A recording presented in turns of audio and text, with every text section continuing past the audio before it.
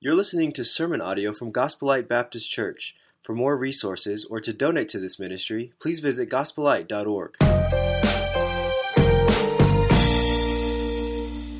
I want to jump right into the scriptures here. Obviously, I abbreviate my message just a little bit on these Sundays, but we want to continue with our study in Isaiah chapter 9 and verse 6 as we now are in the third message of this single verse. Now, one of the things I think that we should practice is scripture memory. And when you spend one Sunday rather 4 Sundays on one verse, it seems that it should be only natural for us to say, you know what? After 4 Sundays in one verse, we should be able to memorize that verse. What do you say?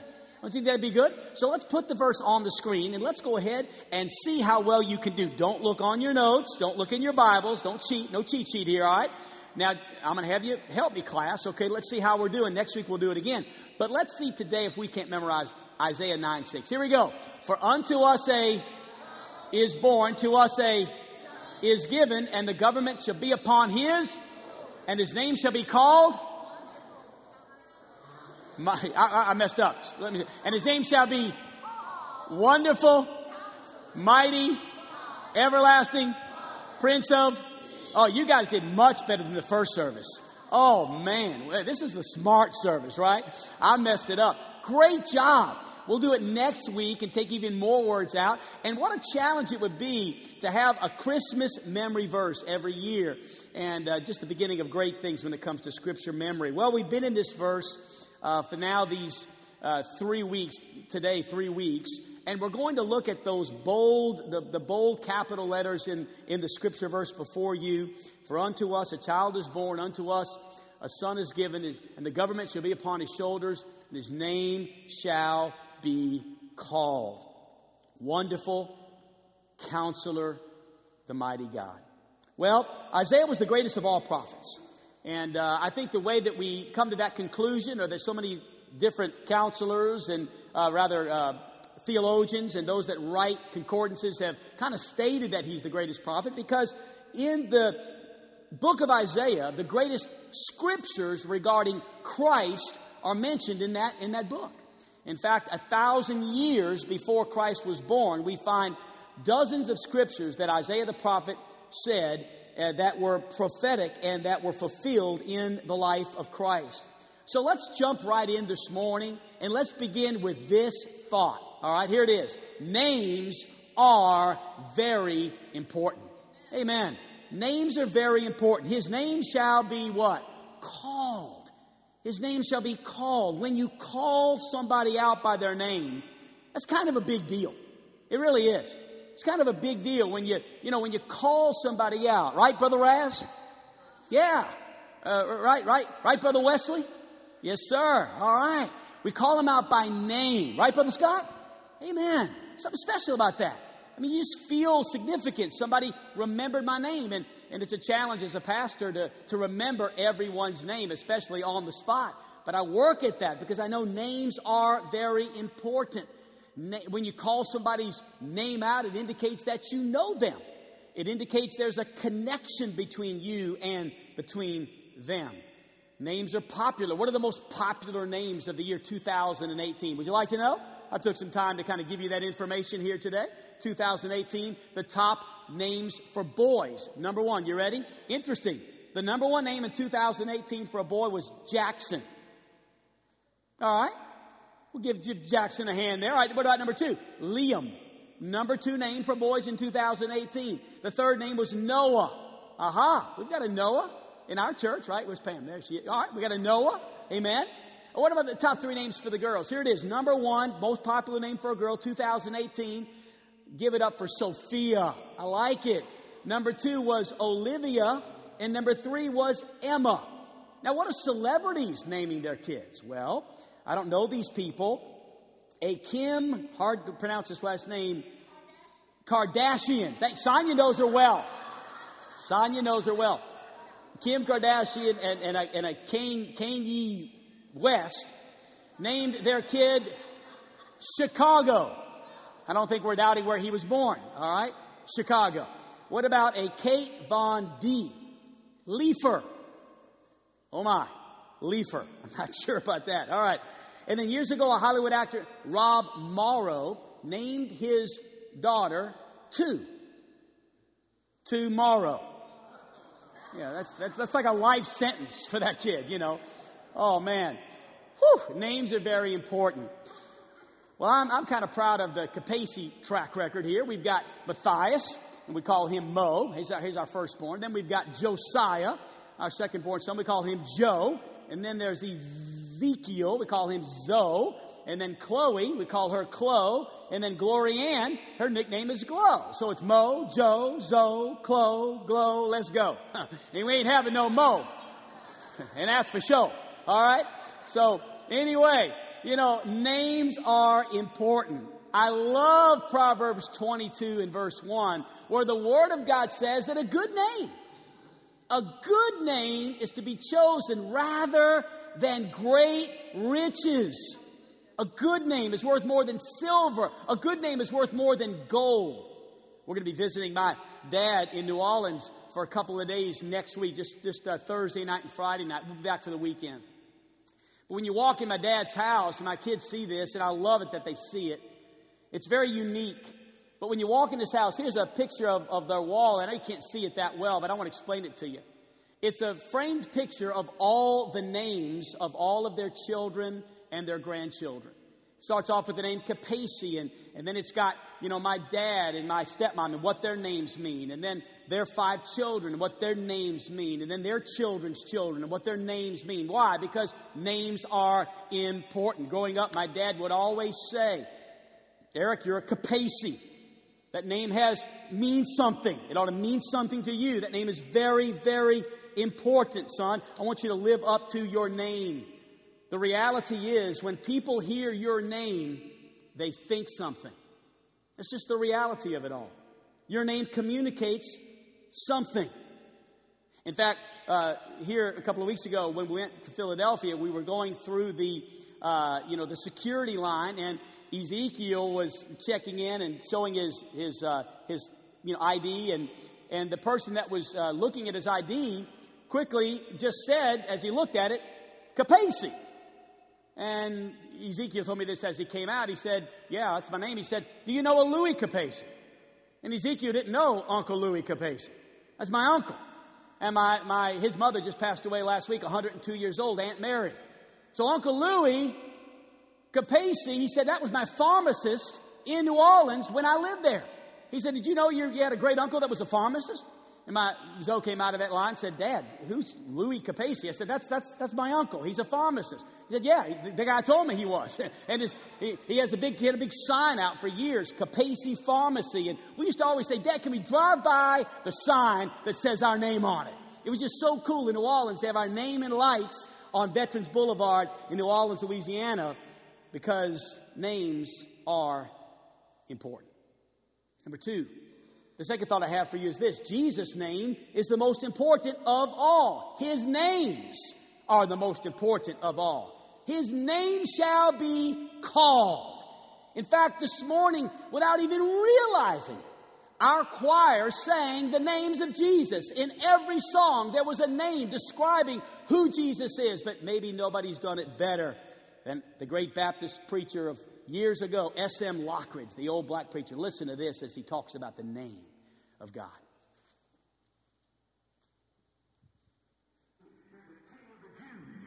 He's a king of Israel. He's a king of righteousness. He's a king of the ages. He's a king of heaven. He's a king of glory. He's a king of kings. And he's the Lord of lords. That's my king. I wonder, do you know him? My king is a sovereign king. No means of measure can define his limitless love. He's enduringly strong. He's entirely sincere. He's eternally steadfast. He's immortally graceful. He's imperially powerful. He's impartially merciful. Do you know him?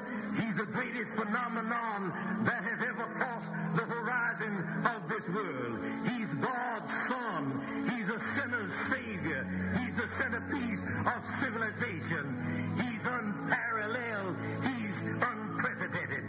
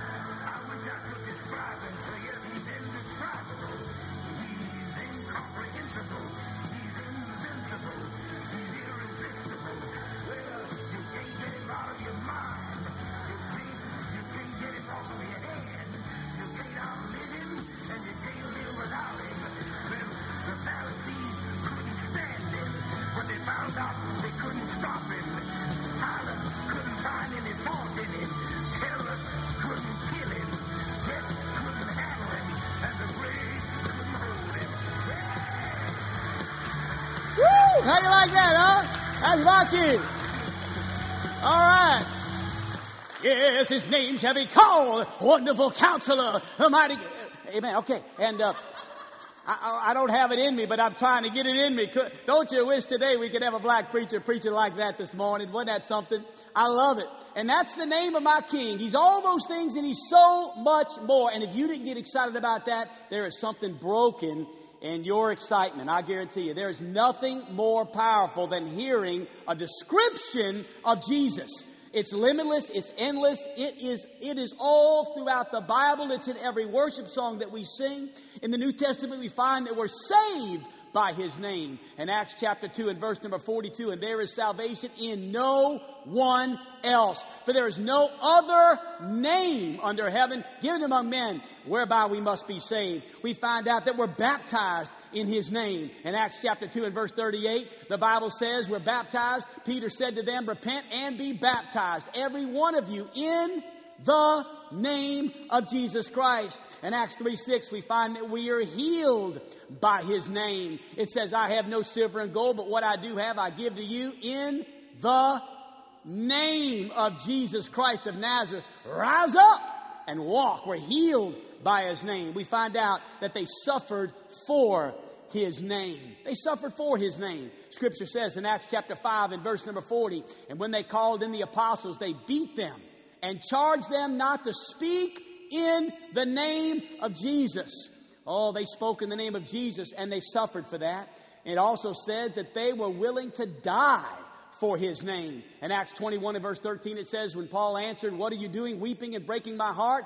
For I am ready not only to be imprisoned, but even to die in Jerusalem for the name of the Lord Jesus Christ.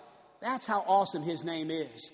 We're saved by his name. We're baptized in his name. We're healed by his name. We suffer for his name. And prayerfully, all of us here today would be willing to die for his name. Jesus is the most important name of all names. Number three, this thought. His name is Wonderful Counselor. Now, upon some further study challenged by a church member, there is no comma there, so it is not wonderful, comma, counselor. Not at all. All these names for God are couplets. They go together. They're describing here wonderful counselor. Not to say that he's not wonderful, he is, but that's not what it's teaching us here. It's not teaching that he's wonderful. It's teaching us that there's a counselor, and it's describing how great a counselor he is. He is a wonderful counselor. Now take a moment, just dive into that with me. Think about it now this Christmas. The wonderful counselor that Jesus provides is through believers that are immersed in the Scriptures and in community with other believers. In other words, get this, good decisions are made with plurality. Good decisions. A whole lot of people ruining and wrecking their lives because they're making decisions all by themselves. And that's not the way that God intended it to be. God is the wonderful counselor, and he provides so many benefits for us. I know that it saved my life when I found out that the model for really biblical church leadership is not for a pastor to make all the decisions and to lead in some sort of a dictatorial way, but rather for there to be a plurality of leaderships. The word elders is found in the Bible, plural, over and over again, mentioning the fact that no pastor can single-handedly lead a congregation, and no pastor needs to because of the importance of accountability. So therefore, there are pastors now in churches that are finding out this biblical model in Scripture. And it's so important for all of us not to live our lives in our own wisdom, all alone, with no accountability. We're seeing that crash and burn across our country in churches, in businesses, and in families. Let me give you 4 benefits of counseling. If Jesus Christ is the wonderful counselor, what are the benefits? Well, number 1, first of all, you must yield to God's will. This is so important for us to understand. And maybe the best way for us to understand that is the next note that's in your notes, and that is this. You have to decide that you want what God wants more than you want your way. That's yielding to God's will. You decide that you want what God wants more than you want your way. To be completely honest with you this morning, that's why today I am a pastor. This is not what I wanted. It's what God wanted. I told the story yesterday at the retirement center. The fact that when I was 15 years of age, man, I had my way. My grandmother had her way. My dad had his way for me. But God had another way.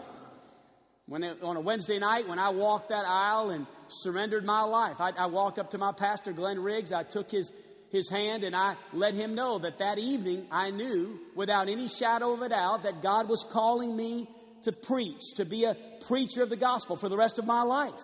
I knew that. I mean, I was sure of it, and it wasn't what I wanted, but I knew it was what God wanted. And at that moment, as a young 15-year-old boy, I yielded myself to the will of God.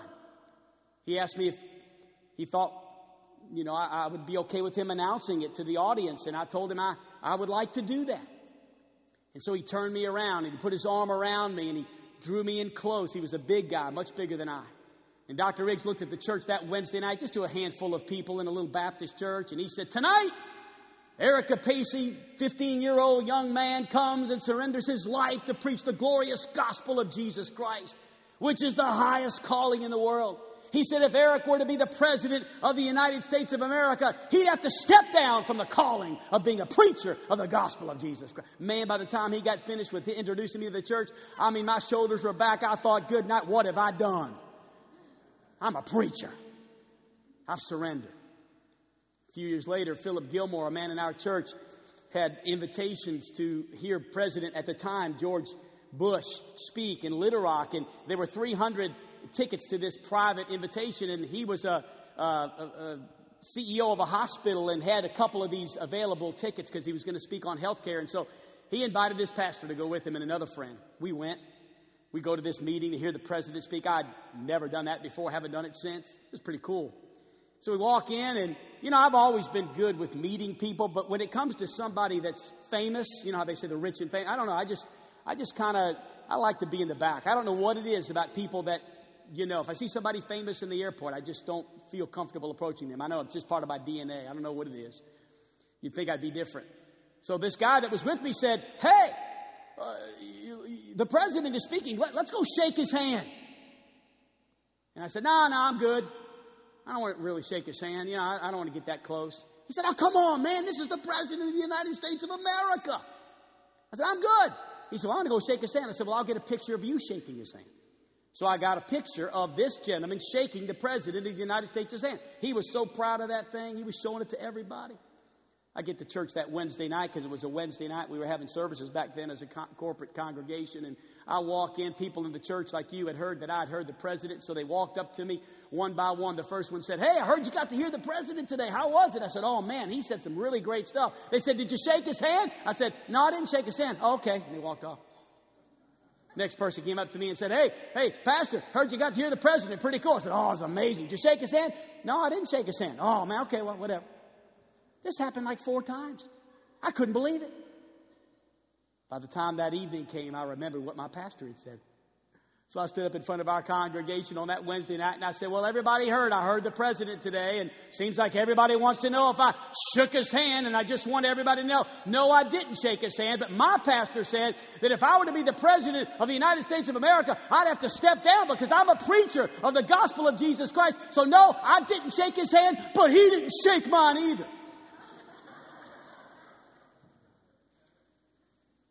When you yield to God's will, you can be happy if you're not the big dog, if you're not the president. It's not about how high I can climb the ladder of success. It's about being in the center of God's will. That's what it's about. And when you yield to God's will, you're saying, I want what God wants more than I want my way. Number 2, you must really believe that others are in a better position to advise you. What are the benefits of this wonderful counselor? This is one of the benefits. You must realize and believe with all of your heart that others are in a better position to help you than you are. Most people don't believe that. Most people believe, look, I know me better than anybody else. I know what I should do. Yes, so-and-so told me, the pastor told me, my dad told me, my mom told me, but look, it's my life. And I see that crash and burn over and over again. I really do. Because I don't think God... Listen, others are more objective. So many have experience in life that maybe you don't have. Others may have your best interest in mind, whereas you're blinded by the situation. And so what we must do is realize that God has placed us in a community of believers with people who have experience and who have interest and who are immersed in Scripture, who maybe can open our eyes to things that we haven't seen because of the fact that we've only seen it our way. Number 3 here, you have to resign as chairman of the board of your own heart to understand the benefits of this wonderful counselor. Resign as chairman of the board. What do I mean by that? Here's what I mean by that. Let me put it in plain English. You are not the boss of you. It's almost offensive, isn't it? But it's true. If you're just finding out that for the first time this morning, wow, I'm glad you came to find out that you are not the boss of you. Guess who is the boss of you? Jesus Christ is. Amen. Should have got a couple of amens on that one. But we resist that because that's not what we want to hear. Somebody else is in charge. Yeah, Jesus is in charge. He's in charge of your life. He is. You need to let him be. And can I tell you, even more important, we think, well, I guess I'm number 2, right? It's Jesus and then me. No, it's Jesus and then others. You're accountable to those in this faith community. We need to realize that I'm not the boss of me. Jesus is, and you are the boss of me. In other words, I need to listen to what you have to say. Can I tell you that I am here today because of the fact that some of you have spoken into my life during times where my life was spinning and reeling, when I was doing my own thing, when I was concerned about my name, my agenda. I'm just, again, confessing to you that I have not been able to navigate my way through life in my own wisdom.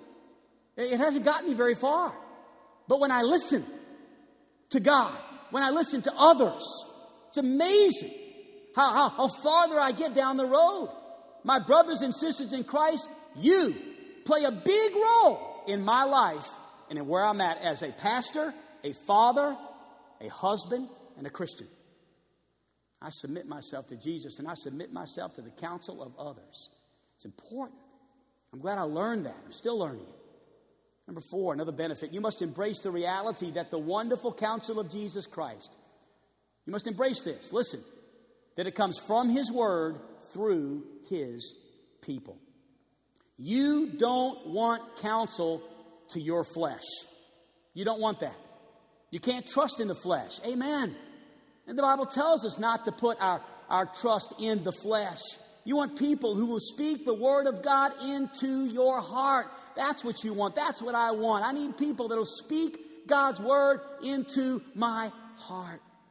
And then number 4, Jesus Christ is the wonderful Counselor. Now let's talk about that word wonderful for just a moment, because that word in the Hebrew really does not mean, it's not what we think it means. Normally we would describe the word wonderful or define the word wonderful as being, awesome, great, phenomenal, those types of words. But in reality, that word in the Hebrew means miraculous, which I think makes so much more sense in light of the fact that this is a word describing that Jesus is a wonderful counselor. This is the kind of counselor He is. He is a miraculous counselor. He does things that no one else can do.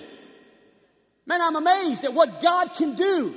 When God's involved, when the Word's involved, when God's people are listening, the wisdom of Jesus Christ applied to your life is like nothing else. It's like nothing else. It's supernaturally insightful. And you cannot afford, and I cannot afford, to be making decisions in 2019 without a clear word from the miraculous Counselor. 2019 is upon us, church. It's right there. It's right in front of us. Can I tell you something? I want 2019 to be a better year for me than it's ever been. I do. I desire 2019 to be the best year spiritually that I've ever had.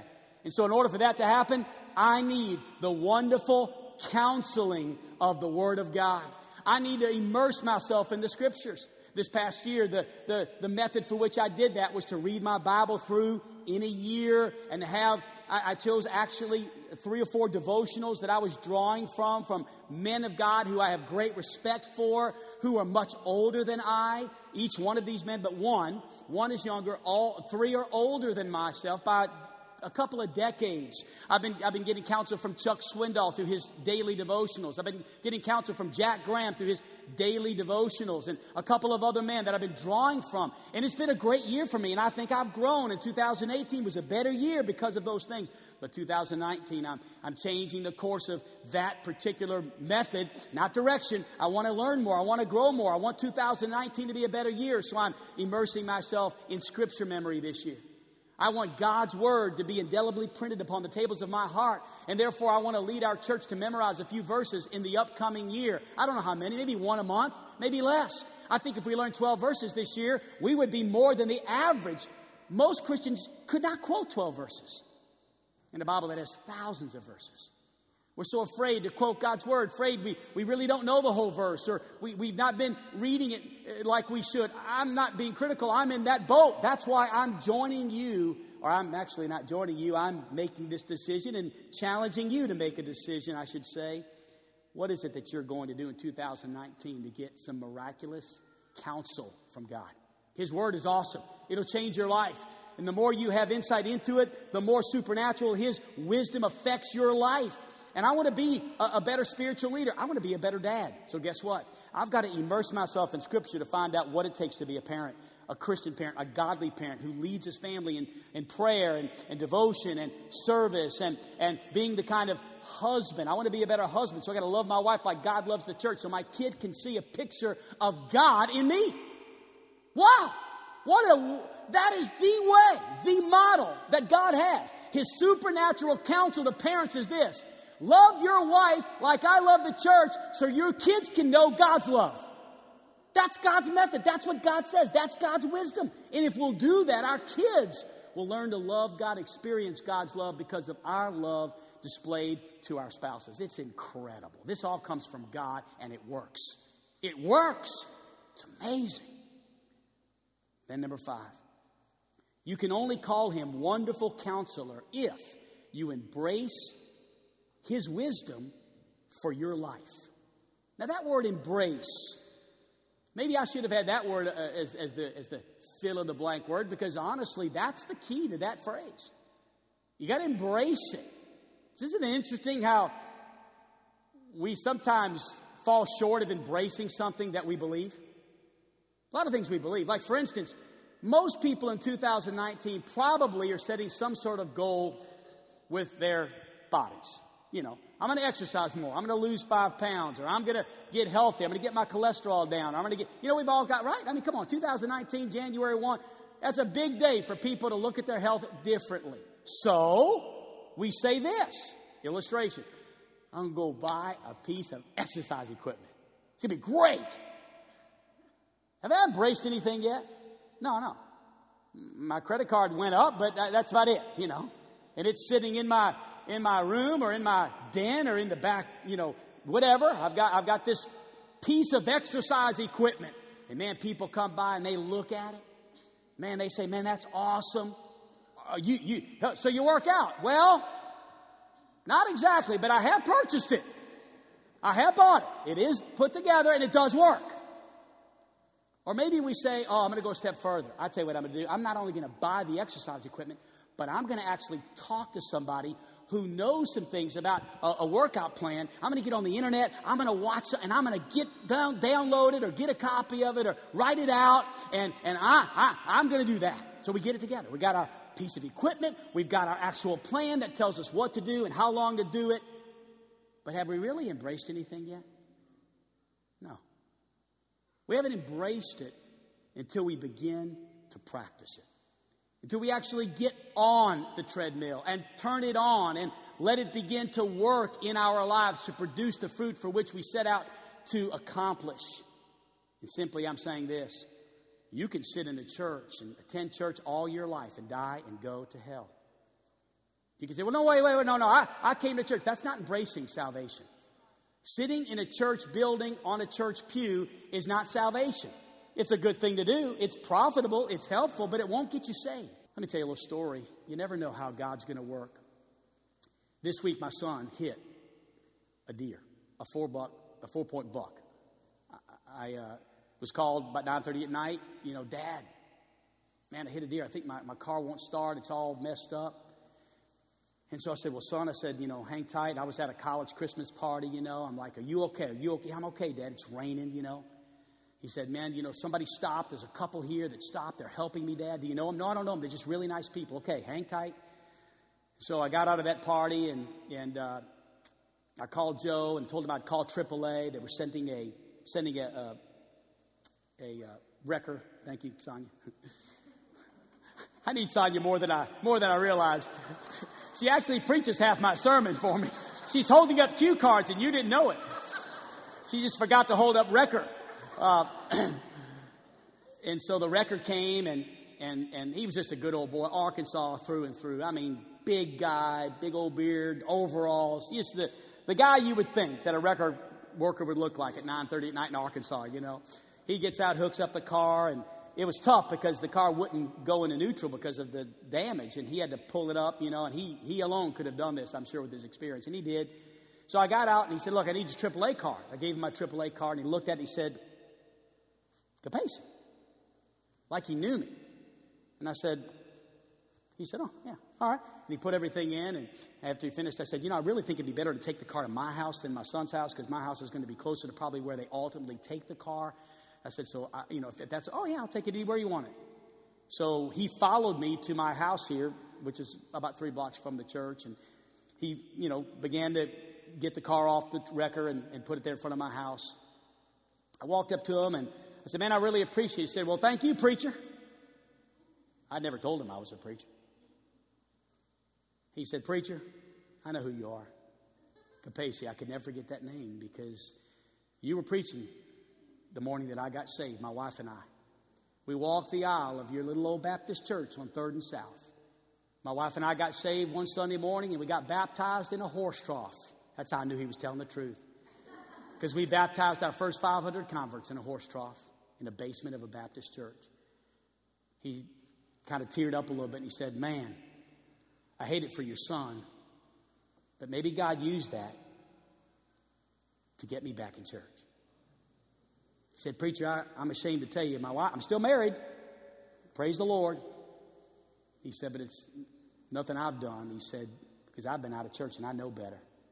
He said, preacher, I can't come this Sunday, but I'm going to come on the 23rd. Amen. He said, thank your son. I'm glad he's okay. Because maybe God's going to use this to get me back where I need to be. Isn't that cool? If God could use that, I'm sure Kim would be thankful. If Kim's going to be okay and going to get the help he needs, and somebody in this building says, you know what, that woke me up. That woke me up. That was a moment that I'll never forget. Just like Joe's deer accident this week. He's okay. Joe's okay. His car's not. But who cares, right? Who cares about a car? I'd much rather have a man back in church and the car get fixed and the son be okay than I would anything else. So I just tell you that to teach you. There's a lot of wonderful counseling that God can do in a church service. And he can use any situation he would like. And by the way, I don't know of a much better man than that man that just fell down right there. A godly man, a good man, but a man who needs our prayers. Let's bow our heads, shall we? With our heads bowed and eyes closed.